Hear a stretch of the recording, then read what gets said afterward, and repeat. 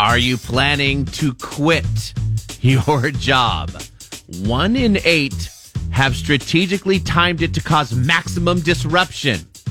When you're finally ready to tell your boss to shove it, huh? You really want them to regret what a jerk they were to you, right?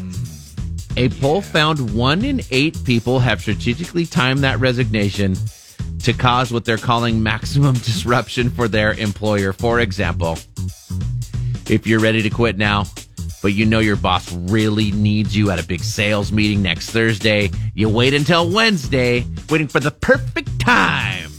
Yeah. Boom, then you quit. Or a radio person, I remember they did this before, right before they were about to do their show.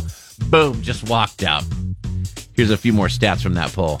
The most common ways to quit are in person, over email, and get this, 19% have ghosted a boss. No communication. Yeah. No nothing. Just gone. You might want to be careful about doing that because they might think like something happened to you. You know what I mean?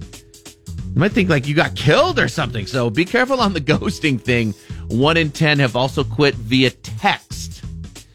Another one is just because you ghost them doesn't mean you're totally gone. More than 10% have written an emotionally charged review of a former employer on the sites of like Glassdoor. The top 5 words we use in those reviews are stressful, frustrating, disorganized, toxic, and overworked. Sound familiar?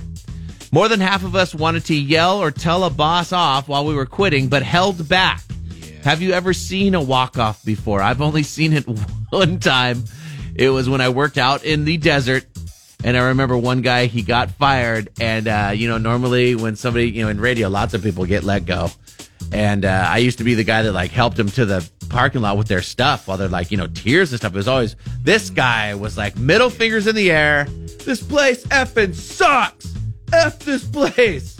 I'm going to go take a dump on my boss's desk. I mean, he was going nuts. 95% of us don't regret anything we've said while quitting a job. More than 1 in 10 managers claim someone yelled at them while quitting, but they didn't deserve it. And then finally, sometimes we hold back just to be nice. 1 in 6 people have lied in their feedback while quitting to spare their boss's feelings. You. You're cool.